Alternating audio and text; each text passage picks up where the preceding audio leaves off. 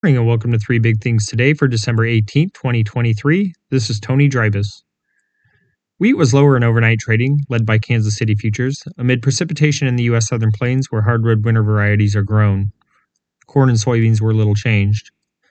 As much as 6 times the normal amount of rain and snow has fallen in the past week in much of eastern Colorado, Kansas, the western half of Oklahoma, and the entire Texas Panhandle, according to the National Weather Service's precipitation page.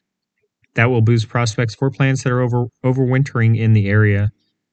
In the Black Sea region, snow cover should remain abundant in northern Ukraine and northern Russia, keeping winter kill threats to a minimum, according to forecaster Maxar.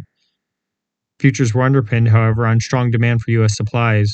Exporters sold 1.49 million metric tons of U.S. wheat to overseas buyers in the 7 days that ended on December 7th, the Department of Agriculture said last week. That's up noticeably from the previous week and the highest since the grains marketing year started on June 1. Wheat futures for March delivery fell 5 cents to $6.24 a bushel overnight on the Chicago Board of Trade, and Kansas City futures were down 9 3/4 cents to $6.33 a bushel. Corn for March delivery was down a penny to $4.82 a bushel. Soybean futures for January delivery lost 3 1/4 cents to $13.28 1/4 a bushel. Soy meal was up 70 cents to $3.9730 a short ton, while soy oil added 0.16 cent to 50.31 cents a pound.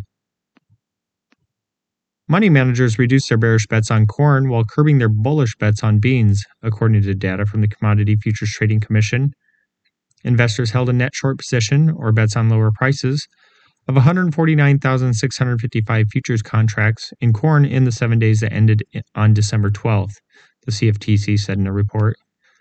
That's down from 156,828 contracts a week earlier, and the smallest such position since October 31st.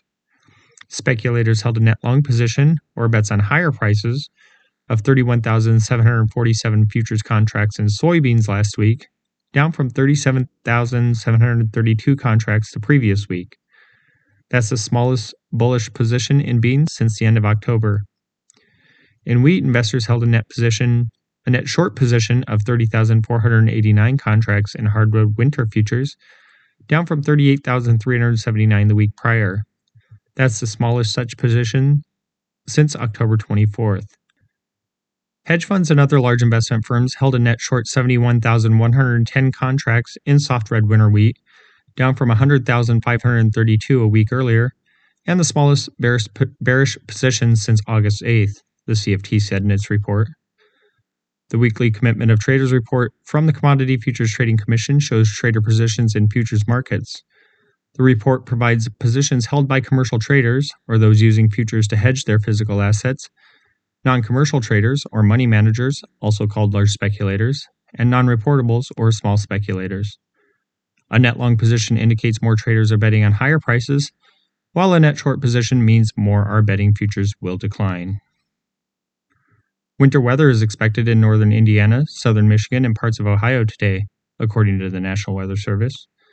As much as 8 inches of snow is forecast for parts of Indiana and Michigan near the lake, and winds will gust up to 45 miles per hour. Travel conditions will deteriorate beginning this morning, the agency said. Strong wind gusts with falling snow will significantly reduce visibility.